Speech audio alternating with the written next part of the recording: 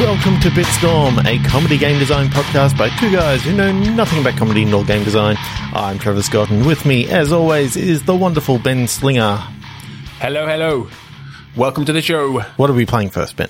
What are we playing first? I think let's jump into some Click Picture, as we have been doing of late. This is a game where we take a random stock photo from a list of weird stock photos, and Trevor's going to paste it into our Discord so we can both see it. I will describe it to you, or we will describe it to you, and we will make a game design out of it, as strange as that sounds. A video game. You know those things. They come in very handy. Vidya James. During pandemics. Okay, here we go. Okay.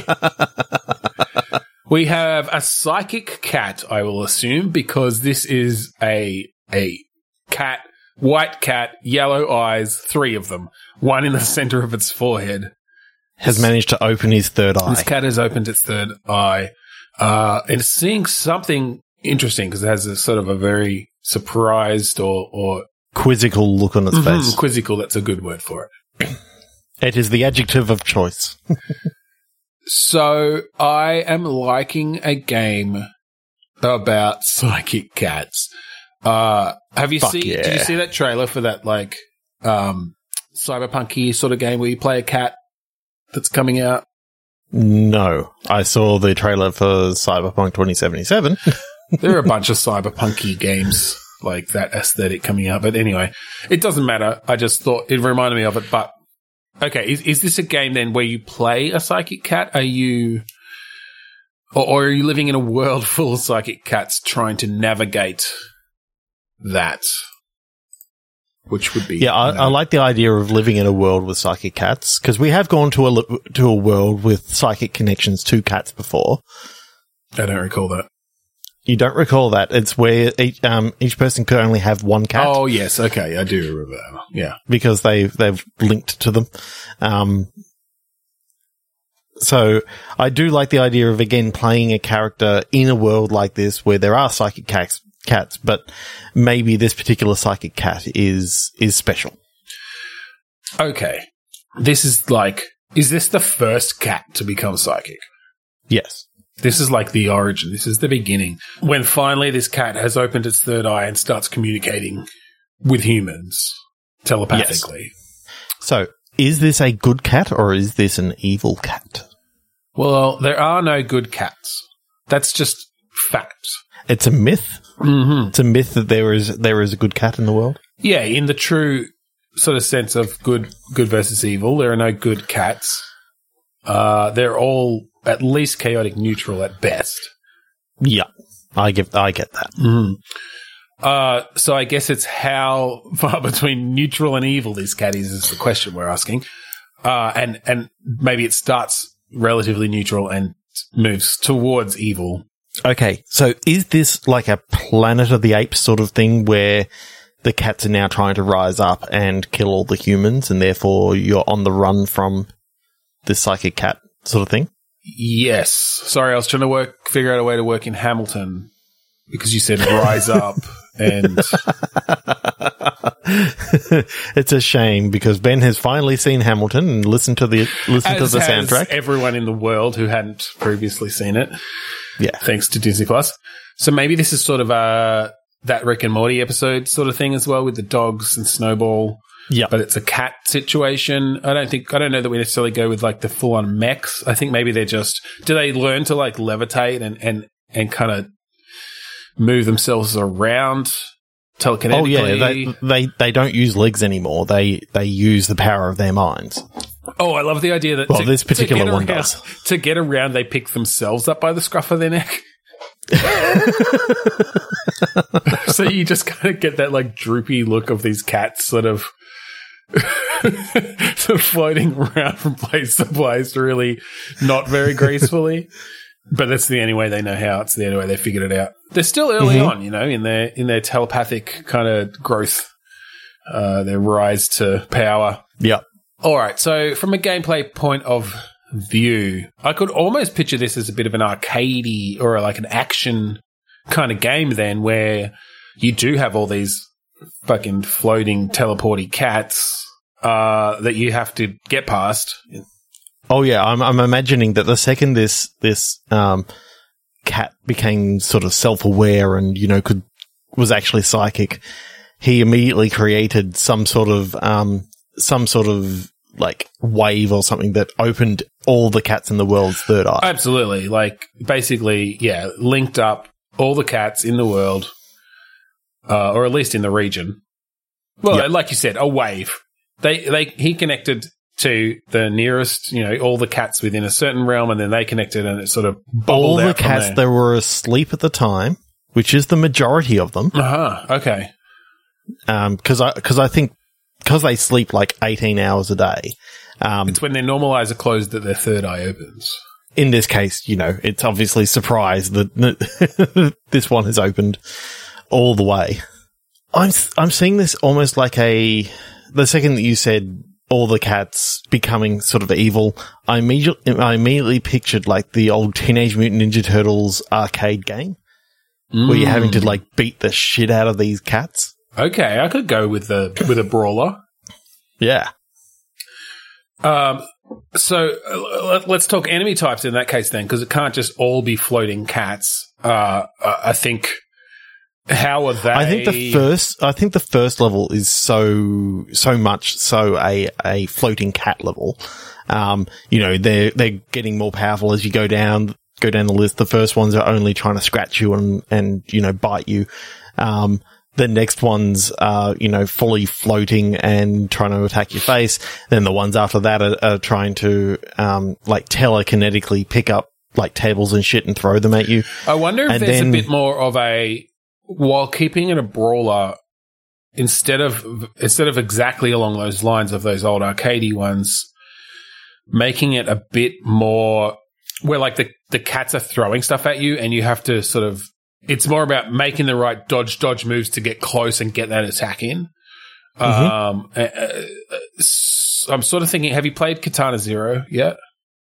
No. Okay. It's along those sorts of lines. That's a very, very much a precision platformer in that's a platformer, but where it's sort of, okay, jump over here, reflect something back, jump over there. You can slow down time for a limited amount of time.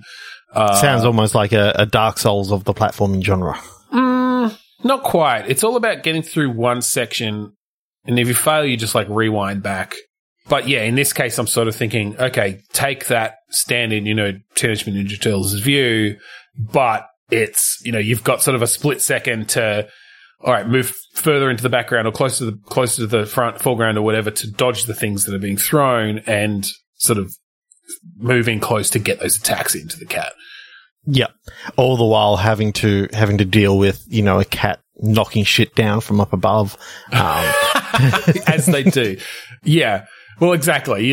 You've just got cats like knocking shit at you. Continually. Sometimes with their paws, sometimes with their telekinetic paws. You see, like, Green Lantern style, like a big paw come out. Yeah, and just totally. It's just like knock. Boonk. Give it a little pat first. And then later on, you see, like, the telekinetic claws sort of puppeteering people coming towards you and shit. There you go. See, once their powers grow, they start, like, controlling other people, and that's where your other enemies come into it. So all the way through, you know, you're sort of building up on enemies. You still have the occasional cat fodder. And I think, you know, pretty much your MacGuffin in the game is catnip. That's what you're looking for. That's what okay. Because that's going to put them to sleep eventually. Like they'll... Yeah, you may have to deal with them going hyper for a little bit, but then they're gonna like pass out because they're high on cocaine or catnip or whatever. Yeah. And then you know, cut their heads off. Is that how we deal with it? It's just a slaughter. I mean, it's what you got to do. You got to do what you got to do. I mean, I don't really like this episode ending, this game ending on cat slaughter, but anyway, it is. So they, like you said, got to do what you got to do. All right. What sort of moves do you have? Are you like a typical sort of action hero that you know all the moves, or are you more of a guy who's been to like a martial arts studio like once or twice and believes that he knows everything, but then really doesn't? I mean, from a gameplay point of view, having shit moves, it's probably not all that fun. But from a comedy point of view, sure. You just kind of ineffectually that's your hard things. mode. the harder the mode, the less skill that you have. You start with a different character and then just like some schmutz who's been sitting on the couch for the last 3 years. Yep. Easy mode is the black belt. Hard mode is the white. There we go. There you go. All right. Yeah, I can't really think of anything else. So yeah, I think let's move on from that. The copious amounts of cat murder. Yes. Yeah, let's move along from copious amounts of cat murder. So next we're going to play a game called Click Pitch, and this is similar game. But instead of a stock photo, we have a random phrase generator in front of us. And on a count of 3, 2, 1, click, we're each going to get an adjective and a noun. And we're going to jam them together into a freshly baked game design. So here we go. 3, 2, 1, click. Copious cat slaughter. Fuck off.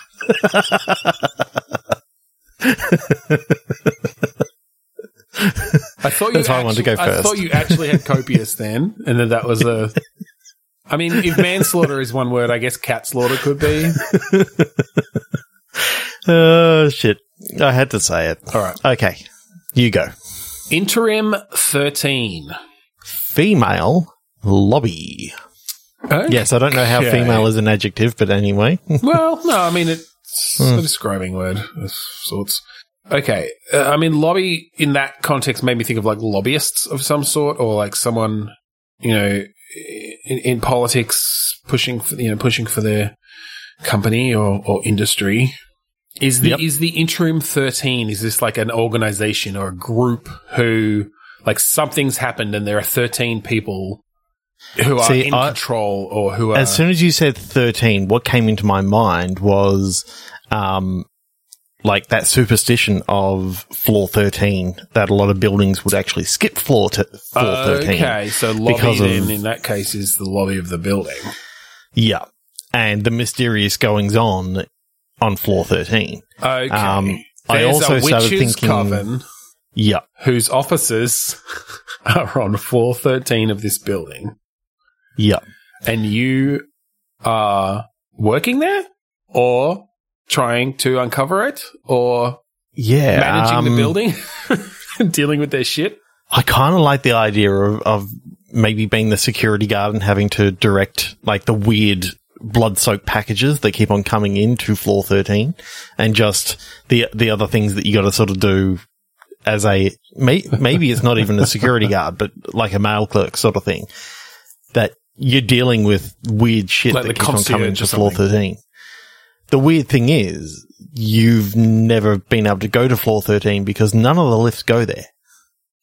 So are we talking this is are we saying this is a bit of a slow burn situation where it starts off as a Papers, Please-esque, you work in the mailroom or as the concierge and you're like redirecting mail correctly, fixing errors with it, but very quickly you start noticing these strange things coming through for floor 13. Yeah.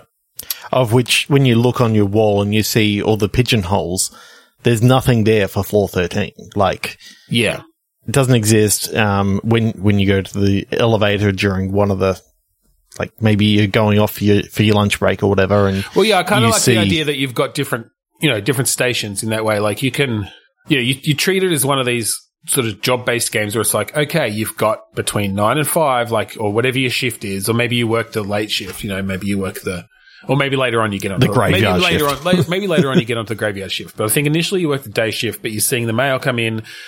Part of your job is, I think you are some sort of concierge / security / like it's not a huge building necessarily where they'd have different jobs for all those. You're sort of just a general, general dog's body that you go and And so you can do things like, you have to sometimes check out the security cameras because someone wants to get in, and like you have to see who's there, or like there's an alert on a particular floor. And so it's like, okay, switch the cameras to floor, 27. Like there's shit going down, send security up or whatever. And so you've got different things you can do. I just love the visual of you're looking at the monitor on floor 27, and just off to the side, if you happen to have a look over there, like, you see like a ritual sacrifice or something happening on floor 13, and then it cuts to another scene. Like, it's sort of just weird shit going on. And you think, oh my God, if you happen to see it early on. Okay. Well, I like this because I was sort of picturing this as a bit of a retro style, because a retro pixel style, because often those Papers, Please games are, but this could be a bit more of just like a 3D, first person view sort of thing where you can move between, okay, over here I've got a bank of monitors, over here I've got like the mail desk, over here I've got the actual concierge desk where people come in and like ask questions and things, and you have to deal with them. You'll occasionally hear like the bell ring. It's like, oh shit, there's someone there, and you have to drop whatever you're doing because they'll get pissed off if they wait too long or whatever. Yeah. And then, you can play with stuff like, there's something happens on one of the cameras, but it disappears as soon as you turn to focus on it or whatever, or try to look towards it. Yeah. The second it sort of gets into the center of the screen within a certain distance from the center. Well, I like that you don't have, obviously a monitor for every floor. It's cycling through them. And so you'll occasionally have one of them just very quickly cycle through room 13 and show something weird and then go on to the next one. But it's only if they're not directly looking at it. If they're then directly looking at it, it will never go back to room 13, to floor 13. So they're waiting. It never will. Second they look away, bang, it comes up again. Yeah, you time it so like as they're turning away, it goes back to it. Oh, that'd be so fun to play with. Damn it. Okay, I waited here for 20 minutes this time and nothing's happened. I've gone just away and nothing's happened. All we'll do is give them an achievement for that. If they stare looking at one camera for a certain amount of time. So I like the idea that it's not just witches, it's witches and warlocks that are actually dealing with this thing. It could be all manner of kind of magical fuckery. I do like the idea that when you finally get to the end and you realize that none of this was actually evil, No, it's just they're running a business up there or something, right? Like, it's like curses for hire and, curses for money, curses for pay or whatever. Yeah, and it's just the way that this thing actually works, that they need to, go through some of the ceremonies, but it's not bad. Like, no one dies. Yeah. It's just they go through a ceremony with someone, attached to a wheel or whatever. And look, they need to do a bit of bloodletting, but they don't need all the blood. You keep some of it. And in return, you get, to hex your fucking evil boss or something. But I kind of like the idea that you actually talk to someone and they go, yeah, we've got offices all over the city. We're in every building, and you see in every building, like, there's, this is the way that the businesses in the building actually succeed. They're basically dealing with, this magic or whatever that brings good luck to. There's basically an industry around this, magical curses and hexes and charms and things. Yeah. It's almost as if, we found, that muggles didn't like it if we were on, if we were on normal floors. So we just chose floor 13 because everyone seems to be, no one questioned it. That's it. No one questioned it. If you time out the elevator, then there's, between 12 and 14, there's 2 floors worth of weight, but no one ever notices. Okay, yeah, I like making this, again, sort of, as we tend to do, bring it down to the mundane and just kind of, you're going about your job, you're finding this weird shit. I like going back and forth between your different sort of areas and I think you can go to the elevator, like you can maybe go up to different floors and we just like procedurally generate all the different floors or something. You obviously can't get to 13 until the story sort of moves along enough. Maybe you find a special, the special magic charm or whatever that will make the button, like, you find the charm and you bring it in there and the buttons shift and move and the 13 appears between the 12 and the 14. Yeah. I'd love if you got another charm and it put like 12 and a half there. It's like just a little bit of, being John Malkovich. You find sort of humor or whatever. If you take the half law. If you take a copy of, I can't think of anything else he's been in. He's been in everything. Rounders. There you go. In there, then that happens. So I'm picturing that a courier comes and drops off like a package. Yep. And that's why you've got to sort of go up. You call up to floor 37 and they go, oh, no. We can't spare anyone. You're going to have to bring it up. And that's when you get in the elevator and you get to see a few people along the way. You get to talk to the person in the elevator, because I'm seeing this as a one of those sort of buildings that actually has an elevator person. Oh, they've actually got a fucking bip. I don't remember the name of the thing, but yeah, porter something. Yeah, I think that's the right word. Anyway, yeah, and I think it's only during the day that they've got the elevator operator in there. Yeah, it's just basically to be fancy. Yeah. Well, either that or you just run into people in the elevator that work there or something on the other floors, and you can have a bit of little dialogue trees and stuff. You get up there, and you're talking to the CEO of that particular thing, and goes, "Oh, I could really use a coffee. You mind making me one?" And you got to go do like a mini game making coffee. On the super overly complicated like espresso machine. She goes, "What are you using that for? We've got a pod machine just over there." You've just gone through you've read through the manual and you're doing all this stuff, and only to find out there's a pod machine. Full in-game manual. One of our programmers had a spare week, so he just programmed in an accurate espresso machine. I think he was playing too much Keep Talking, No One Explodes, and realized, that could be really quite fun. So we created a full manual that you have to download. You have to download, print out. You can't have it on the screen at the same time. Kickstart us at the $150 level. We'll send you a box copy with the nicely published manual. Copy protection in the troubleshooting section. It's like when you start the game up, it's like, what do you do if you're Express 2020 the 20? Yeah. Stop, it's beeping with these particular sets of beeps. What I'm also picturing in this game is all the CEOs of the building are all female. Oh, sure, just because we got female, and because more CEOs should be female women. Yeah. Female women. That rare breed of female women. Sure. I like this. I don't know why, but it's just coming to my mind that this is very similar to 4 Rooms. I don't know that. Have you ever seen that movie? No, I don't think so. It's a movie that has Well, Quentin Tarantino did one of the segments of it. You had lots of different it's like an anthology thing. Yeah, anthology sort of thing, but it's set in a hotel, and you've got Ted the bellboy that has to go between all the rooms and has different things happen. Huh. I'm trying to remember what his name was that played Tim Roth. Tim Roth, yep. No, I never saw it, but yeah, that's really, cool. Really cool film. Got Madonna in it. It's got, I like anthology stuff. Yeah. It's always a fun way to do something and have some things interconnecting while telling different stories. Hey, I just defined anthology. That was a pointless piece of sentence. All right.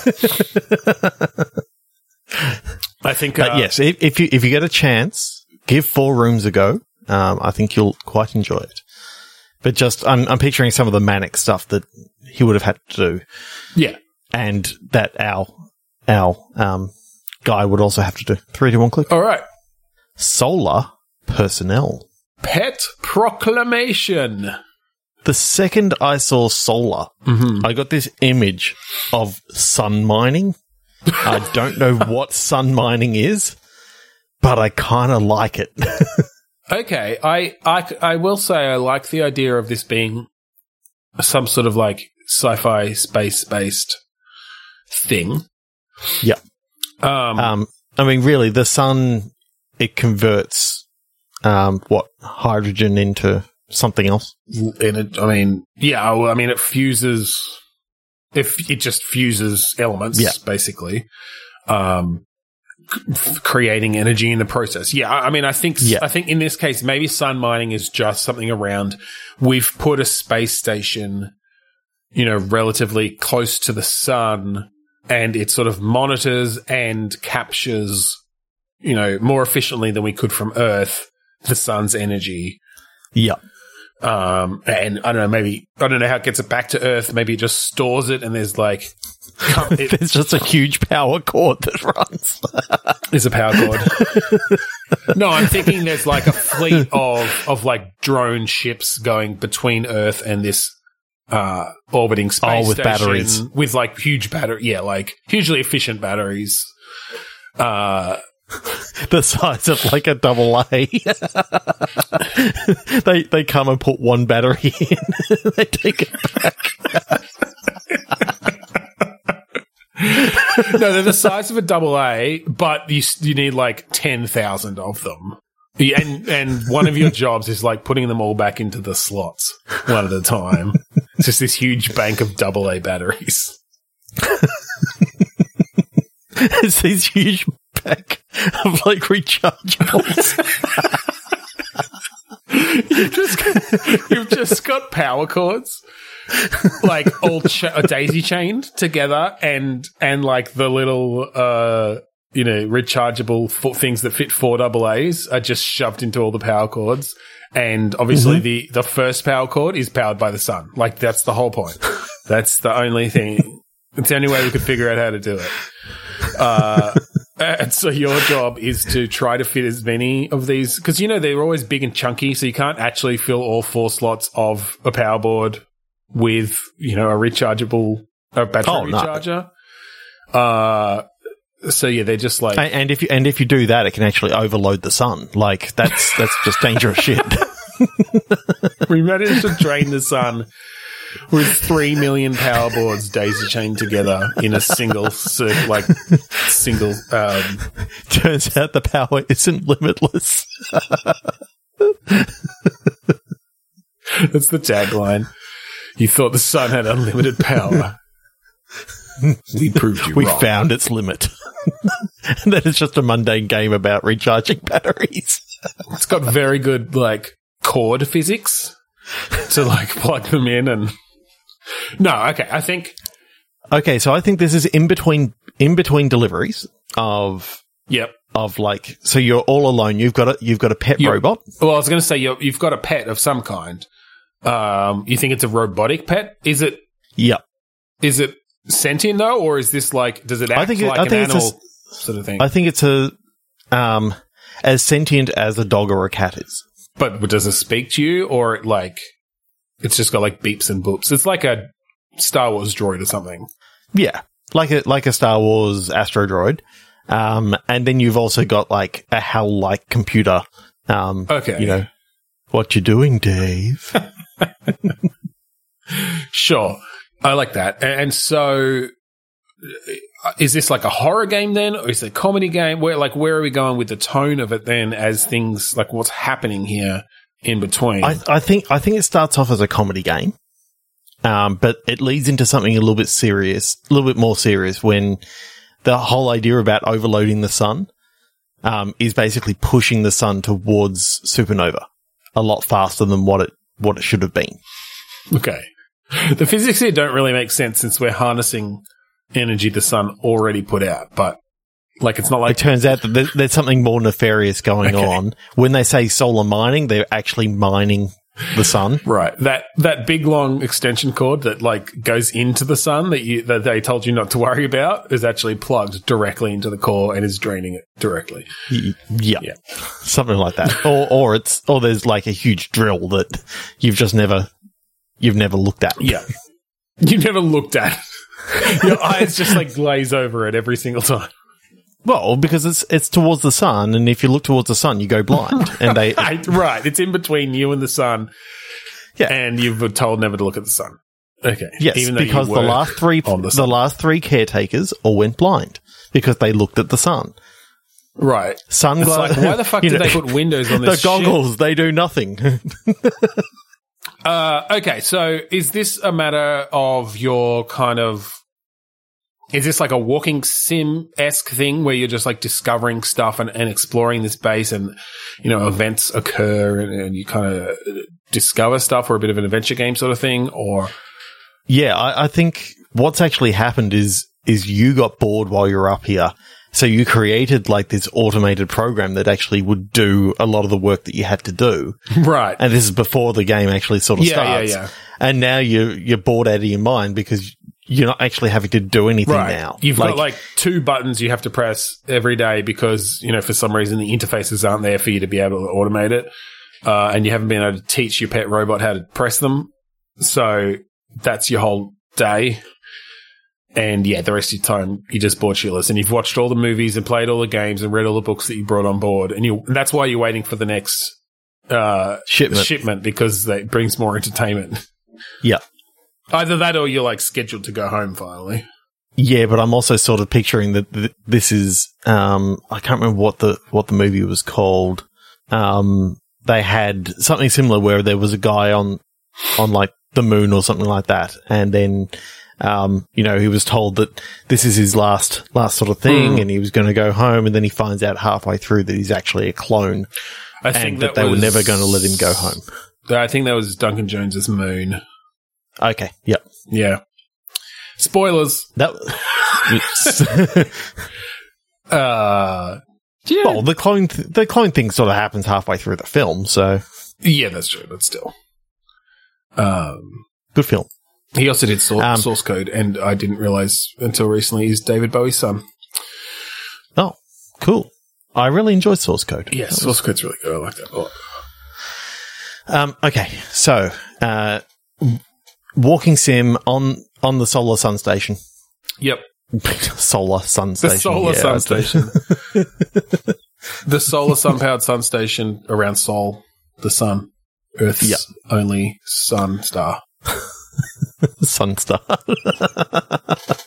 Sol Sunstar. Okay. That'd be a good, hero's name. Is that the name of our hero? Sol Sunstar. His name's basically Sun. What breaks down? Because I think something has to break down. Like this is every day he does this, and until finally something happens. What happens?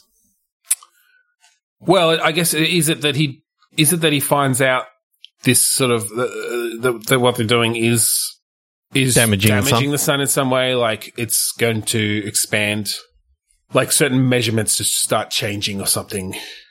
And you realize an alert because the fuel that has never come up before. They've been mining the fuel, and so the sun's starting to expand because it's becoming less dense, and it's going to envelop the Earth in 37 days.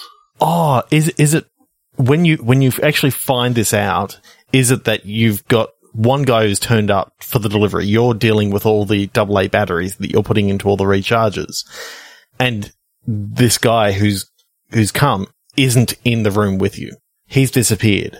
And so you go follow him to ask him a question as to you've brought like a whole heap of AAAs, not double A's. They don't fit in this. And then you see that he's actually like tapping into a room that you've never seen before, hooking up a cable to his shuttle. Oh, I like a scene where the big UV sun visor comes down so that you're not blinded by the sun when you look out the window, and then you just see this huge mining cable, this huge drill sitting out there that you'd never this huge seen section of the before. station that you've never seen before. Yeah, and you're that just like, what the fuck? We had these visors this whole time? I've just been avoiding windows. Why did they make this thing out of mostly glass? It's insane. But yeah, I kind of like the idea that you find out, the guy sort of gets away in the shuttle and you're sort of all alone, but you know now that the work that you've been doing is actually just busy work.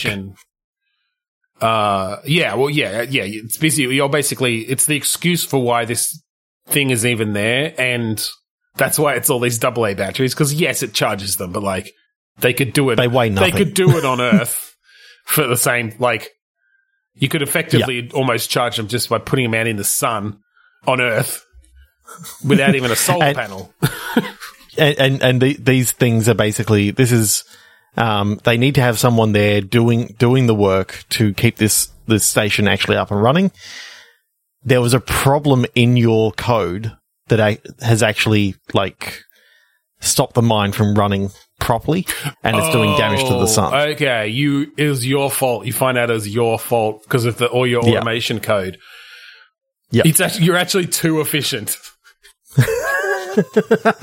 You've programmed your pet robot to like just go along and do all the replacements, and it's too efficient, and it's meaning that like the power to the drill is overloaded and it's taking matter too fast. It's like a teleportation drill or something that like transports matter heavy straight from the core. Yeah, like hydrogen or whatever whatever. And pure sun energy directly into the sun battery. The AA sun battery. Yeah. No, I think what it really is it's like the 9-volt batteries that are really, that's really what they're there for.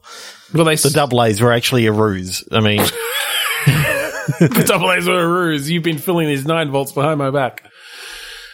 Well, that's what I was trying to get to. That the fact that this guy actually thought that 1.5 volt batteries could actually power the whole world is actually kind of funny. The whole thing was it was busy work to keep him busy while they were really filling up the real batteries. Yeah, something like that. Okay, and then I guess you solve it. I'm thinking, how the fuck are we 40 minutes in and we've talked 3 games? I don't know. We've been rambling weirdly tonight. It's got some good ideas in it. There's some okay stuff. Hey, kind of fun. I feel like our flow's a bit off, but that's all right. Let's keep it going. So I think let's move on. 3, 2, 1, click. Organic ploughing. Jury protein. Jury protein? Yep. Just the word ploughing really cemented where my head went with protein. Yeah, I'm trying to take it away from that direction. I think we can leave that conclusion up to, as an exercise for the audience. My mind's... Exactly. My mind's, why would we want to go down the, farm to table, basically? Why would we want to go down that route with jury and protein and ploughing? when we can talk about fucking and semen. Like, why wouldn't we just do... Why would we do farming? This is the cows versus the state. A law drama where the farm animals are suing the government. And of course, it's a jury case, and so therefore you got half cows, half humans on the bench. Yeah, that's the best way they could kind of create a jury of the peers. Or yes. Well, it's not a criminal case, so I guess they don't have. It's not about peers, but yes, a fair jury. Question. Yeah. Are they against lamb? Because if so, fuck them. Lamb is awesome. I guess. Is this just about beef? They've got a beef about beef. Yes. But not about bacon. Because if they take my bacon. Well, look, this is where, the country is divided on this matter, this very important court case, where finally the animals have risen up and decided to, take it to the courts and say, stop killing us and eating us for because this is happening on a sentient world where everything is actually sentient, like can actually talk. Everything.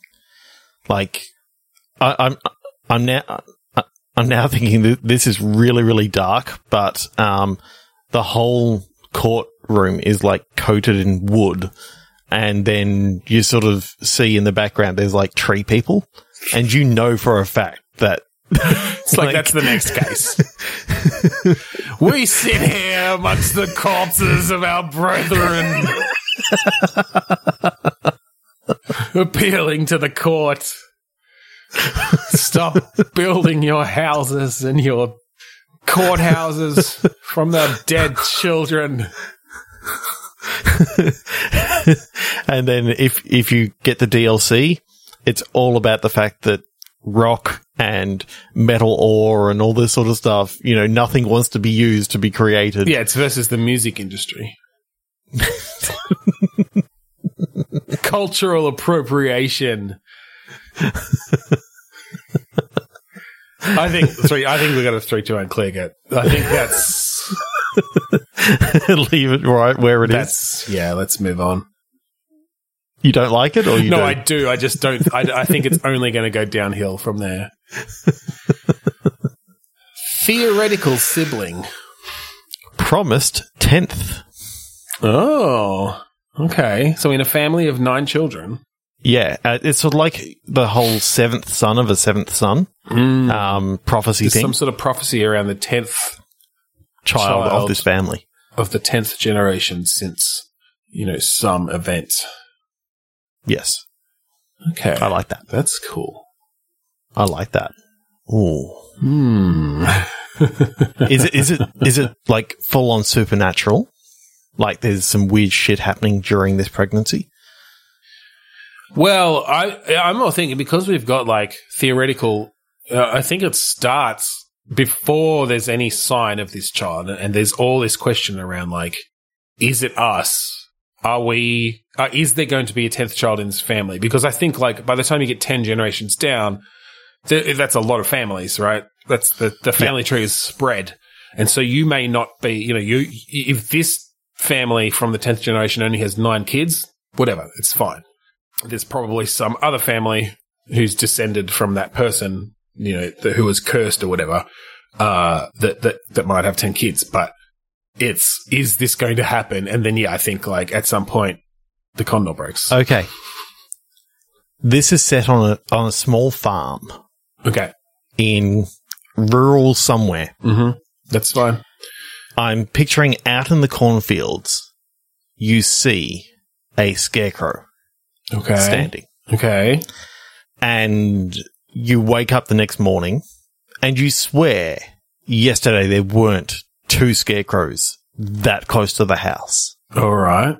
And they're literally covered in crows and shit like this. So they're not doing their job. They haven't been scaring those fucking crows. And I'm just picturing like this leading up to the conception of the 10th child, there's all these weird sort of goings on around the farm. Yeah.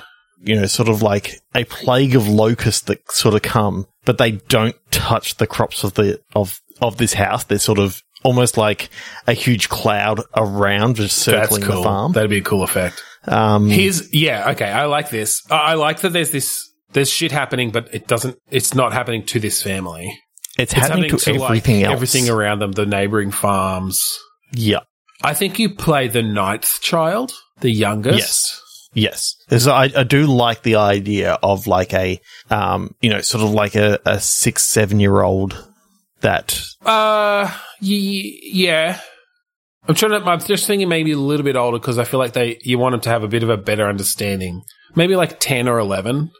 Okay. Yep. And, you know, the ages sort of range from mid to late 20s down to 11 or whatever, right? Like 9 years, you know, a couple of years between each. Do your siblings start disappearing from oldest to youngest? Yes. And then the big reveal is that your mother had a miscarriage before the oldest child. And so you're actually the 10th child.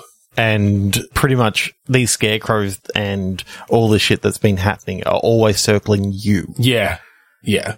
You're directly in the eye of the hurricane, as it were. I was definitely picturing one of the scarecrows to like be one of your siblings, by the way. Oh yeah, They just like yeah. As soon as you said that they were disappearing, I'm like, yeah, that's where they are. They're in the fucking cornfield. right. You don't find that out until the end, and then you go out there and it's just like these corpses hanging out there. Okay, so I don't think that you've come into your powers yet. I think this is like something that you will get. Is this a situation where you're like the Antichrist or something? Like you're some sort of... I think it can just... I think we can leave that vague, as sort of like vague enough. Yeah. Just like all these things that are happening to everything else, you're being protected. Yeah. I'm sort of thinking, almost looking at that whole Bad Omens sort of story where the kid was starting to come into his own and going up against his dad and all this sort of stuff. But I like seeing that part of the story beforehand. Of even if it is the son of Satan, like you don't necessarily have to go down that path. Yeah, it's more of seeing it lead up to that realization almost of yeah. That's cool. I like that. So how are you seeing this play out? Because I feel like this obviously got some pretty good horror tones to it. I want to try to bring in some of that tension, like that real unsettling silence or like unsettling moments where like you see something and it's just you just have a moment to like sit there and take it in. Well, I think the first time that your older sibling sort of gets killed, you know, you're sort of out in the playing, getting ready for dinner, and then you know your sibling sort of gets called in to help set the table or something like that, and you think nothing of it. But you never see that sibling again. Right, they never make it in. Yeah, that's cool. I like that. Yeah, whether they actually made it in and, you know, the parents killed them or... Well, no, I kind of like the idea of you're playing right outside. You've been in this area long enough in the game-wise to understand sort of the layout of the house and stuff. Your oldest sibling gets called in and you know that basically they should have gone directly from outside into the kitchen where they were called from. Mm-hmm. You see them go in and then the mother comes out and is just like, hey, where's Jimmy? Where's Jeremy? Where's Jeremy? I called him in. It's like you went inside. It's like basically between as he crossed the threshold from outside to inside, he was somehow torn out of this reality. And then, I think subtly you do. I don't think you make it obvious with the scarecrow thing. I think when the game starts, there's one regular scarecrow out there. Yep. And then as these people are disappearing, you just plop them out there and you don't make a point of it. And you do see more crows surrounding that scarecrow, but you don't make it obvious. And it's not until maybe like the third or fourth sibling goes missing and there's like now, 5 scarecrows out there, 4 of them getting like attracting crows rather than scaring them, that maybe the player would start realizing. So who's doing the exposition? I'm thinking it's a grandparent of some sort. Around the curse and stuff? Yeah. Yeah. I'm thinking it's bedtime stories that you get told about. Okay. Does this happen over like 10 days? There's some time of and year. even though I said seventh son before, I didn't necessarily mean that it was that your character is male. I'm actually picturing I'm picturing it as a she. As a 10-year-old girl. Yep.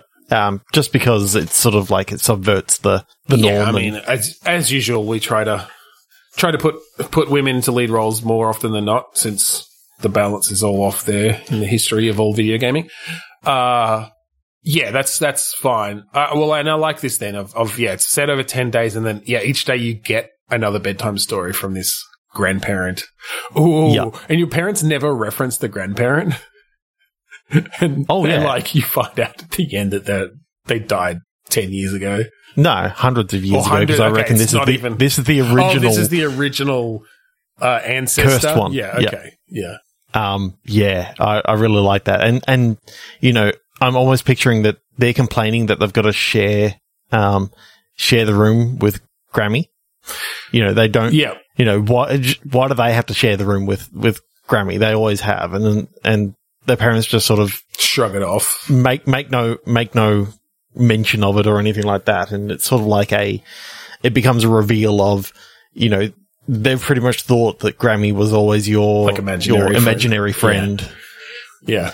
And so they just let you have that sort of thing. So how do you think a day would play out, sort of gameplay wise? I think each day there'd be a new plague. Okay. So you have the locusts, you have, maybe blood dripping from the sky, and you have, a major flood or something like that. I think you want to keep it subtle to begin with. So yeah, I think a flood's a good one to start with. Fire.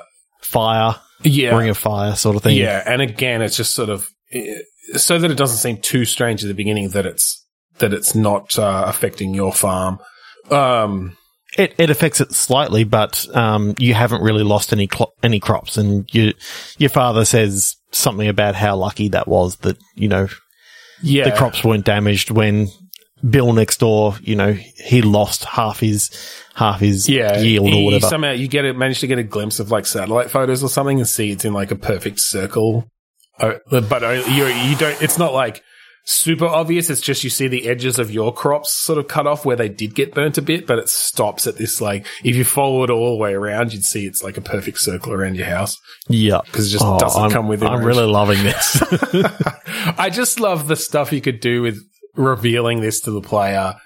And I mean, it'd be difficult to pace it out, but if you did it well, I really like that slow burn horror, that tension building of, because then day by day, the family's starting to realize, obviously, like fucking children are going missing. Oh, and you have like the police come to the door, and the parents are like being asked questions, and putting up flyers of have you seen Jim Jeremy and please and John Jiminy. Yep.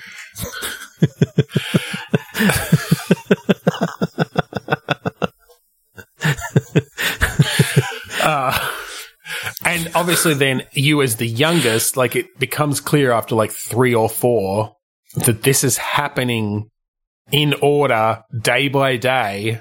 And so you start getting these scenes where, like, on the 5th day, the 5th oldest just like has a freaks the fuck out. Right? Yeah. And so you sort of get to see the different characters and how they react each day. And then, like, by the time you get to the 6th or 7th, they're kind of, starting to be resigned to it and realizing, like, something fucked up is going on. But then they're also starting, like, maybe weird stuff's starting to happen with you, and you start getting some powers of some sort or something. And so, like, you being the youngest, like, obviously with it happening in this order is like, are you going to die, or is there something different about, like, and the family is realizing this too, and the parents and stuff. And just having those, it'd be really interesting to write that dialogue between the rest of the family and this child. Yep. I'm picturing one morning you wake up and there's, like, birds and that typical Disney thing of the animals coming in and sort of like being singing a song with you sort of idea. Yeah.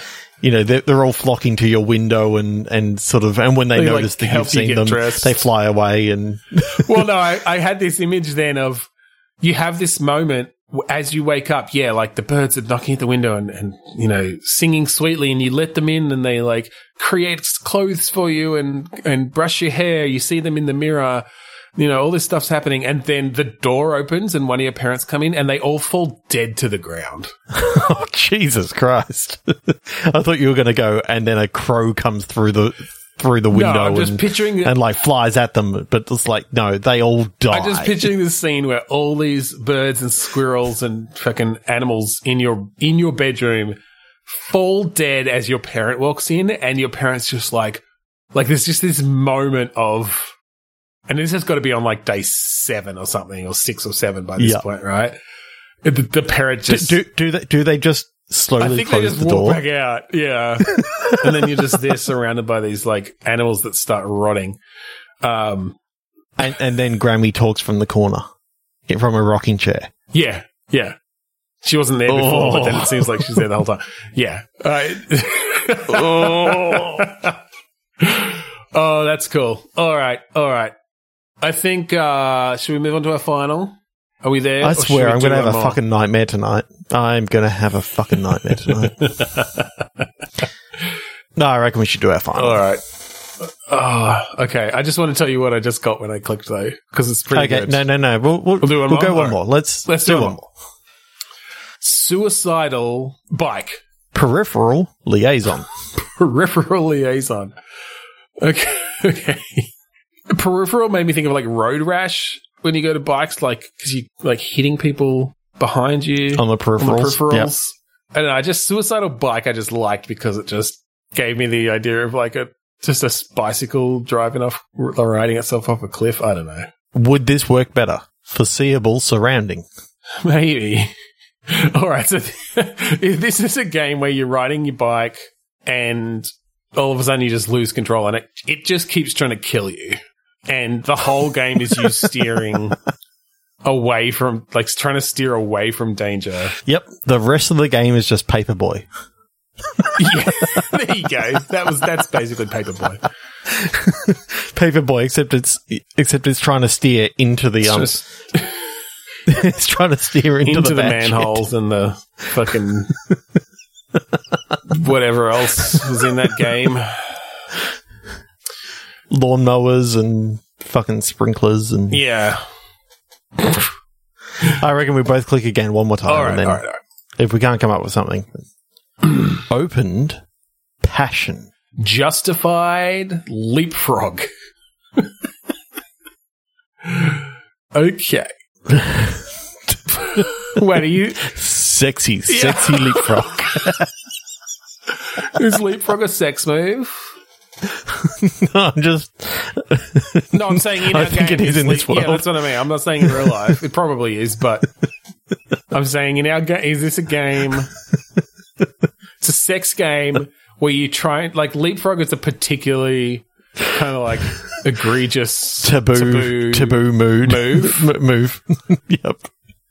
And so it's, oh fuck, it's a collectible card game. No.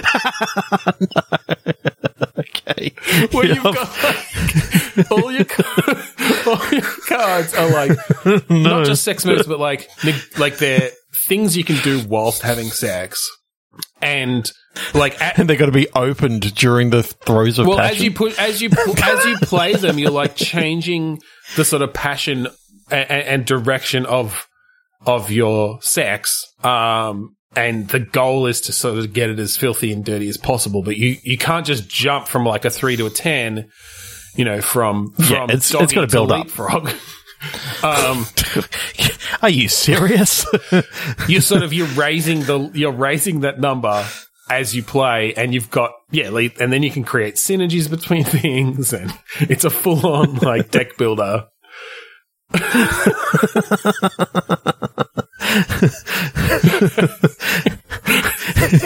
Now, is it animated or is it just described? Oh boy. I kind of like the idea of it just being described, and you got to use the theater of the mind to or it's just like real basic pixel animation stick figure. Yeah. Yeah. Just puts them in the different positions, and they're sort of got a little 4-frame loop.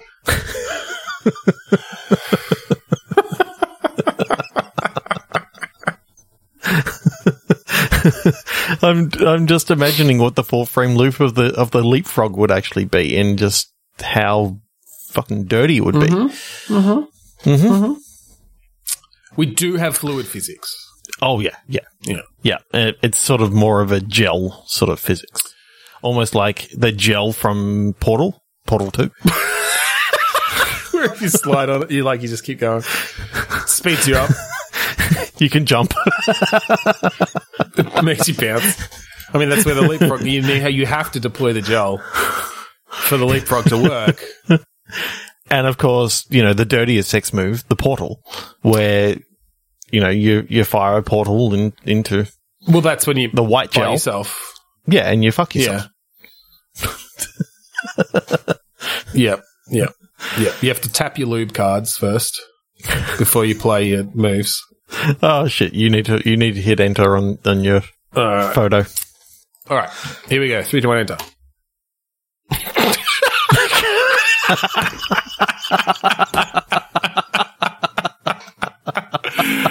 Well, we were So, should I describe it in case we want to keep this in? Yeah, describe it. So we have a bearded man, big grin on his face, kind of giving the like little bit symbol, like 2 fingers, like showing a distance apart, and the word sex ? Is on the image. So it's like sort of like a little bit of sex. Or sex, I'm only this big. Yeah, well, it could be about his penis size. That's very true. All right, I don't think we're going to go with that one, given the game we just described.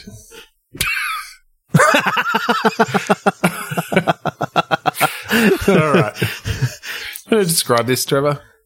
Okay. A white woman with very bleach blonde hair with a silver tray of what looks to be powdered donuts with a Coke straw up her nose. Yeah, and powder all over her face. Powder all over her face. Yeah. Okay, so we have... Is this some sort of drug smuggling situation where they're smuggling these drugs on donuts? Oh, yeah. Yeah, this is how they're getting it across the border from Canada. Yeah. Yeah. It's not a very good job. Not a very good idea because cops, donuts, there's a whole cliche there. And Brittany here has just, she loves the nose candy. Yeah, well, so, I mean, she went to Timmy's, to good old Tim Hortons up in Canada. Mm-hmm. And it turns out there was a mixed shipment. It's a Tim Hortons employee who's like doing this smuggling, right? Because I thought it was going to be Tim Hortons himself, and that was actually doing the smuggling, and they got the wrong donuts. Like, this is the one that was meant for the cartels. Well, that's what I'm saying. But they gave it to Brittany and her friends. Well, yeah. And now Tim Hortons is like chasing him all over. It's all about over from Canada down Tim into Horton. Yeah. I don't know anything about Tim Horton other than he's been dead for 40 years. 45 years. It's the zombie Tim Horton. It's the zombie Tim Horton. He started Tim Hortons as a way to smuggle drugs in his powdered donuts across the border. Let's see. Because no one ever expected the best cocaine to be coming from Canada. Does he have a child? Of course he's a fucking hockey player. I don't think I even realised that. Because despite living in Canada for 6 years, I did not really engage with the hockey culture. I don't think he had children, so that changes that. I was going to say one of his children... no, a zombie. No, I was going to say one of his children has started up the whole smuggling business again, right? No, it's zombie Tim Hortons who started up the whole smuggling business. He's come back and started up smuggling again? He's raised from there, or has he been doing it this whole time? Been doing it this whole time. I'm picturing that zombie Tim Hortons is actually not really a zombie. It's just that he's immortal. Oh, he faked his death, maybe? He faked his death. But everyone thinks that he's a zombie, but he's still the exact same age that he has always been, because he's an immortal being. Oh, he's just an immortal being. Yeah. Okay. Tim Horton, also known as Kane. Being. Oh no, he does have 4 daughters. Yeah. Okay. What? From Cain and Abel. Yeah, I get it. And just why is he a hockey player going by Tim Horton? Because he likes hockey. Okay. He found he has an affinity for hockey and donuts. Yep. And drugs. Yeah. So wait, did the drugs come first or the donuts? Drugs. And so he started Tim Hortons literally as the way to smuggle them. As the smartest and only way that he could think to smuggle his large shipments of cocaine into the US. Because, well, it's true actually, because Tim Hortons mostly does like iced and glazed donuts, not really powdered. Whereas I think powdered is much more popular in the States, so that makes sense. Yes. But maybe what happened here is like the new manager, like he gave up actual, management of Tim Hortons, the franchise, a long time ago, and unknowingly the new CEO or the marketing department was like, it's about time we're bringing powdered donuts to Canada. We're like going to try to make it take off here. But as a result, the powder that got used came from the drug shipment. And now Well, it's the only powder that they've ever had, because they've been making it for so they released it in limited markets, and so now in 3 various towns in Ontario, Canada, there are drug fiends mobbing Tim Hortons trying to get to the powdered donuts. Yep. And it's got to such a point that, the powdered donuts couldn't make it down into the US. So Brittany and her coke-addled friends all go up to Canada to try and get their shipment back. Do you play Zombie Tim Horton? No, you play Brittany. Cutting swaths through the drug-addled hordes trying to get to a Tim Hortons restaurant. I'm picturing like a, fucking Dead Rising. Yeah, like a Dead Rising or something where you're just cutting your way through these hordes of people. Dead Rising meets Days Gone. Yeah, maybe. Yeah. Okay, so Brittany and her drug-addled friends, they've come up from the US trying to get their hands on the powdered donuts that they're now. Well, I think initially it's craving. Just like the locals, right? Because you've released this into the market, you've hooked all the locals. Yeah, but I think these donuts have always been going down into the US. Yeah, but so that's what I'm saying. Like, as the levels get harder, it's because people are now coming across the border in larger and larger groups.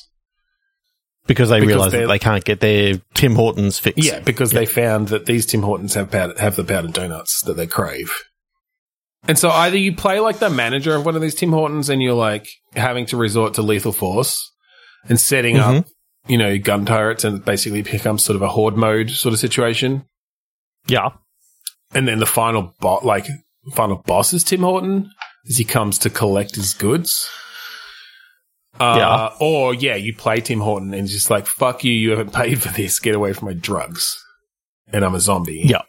And also a biblical figure, apparently. Yeah, well, he needed to explain his immortality somehow. Yeah, that's fine. Yeah. Okay. Which of those? Both. 2 modes. Yes, and. Zombie mode. Restaurant mode. He's just got makeup on to make it look like he's a zombie. It's Halloween. Yes. And he's just come from a Halloween party.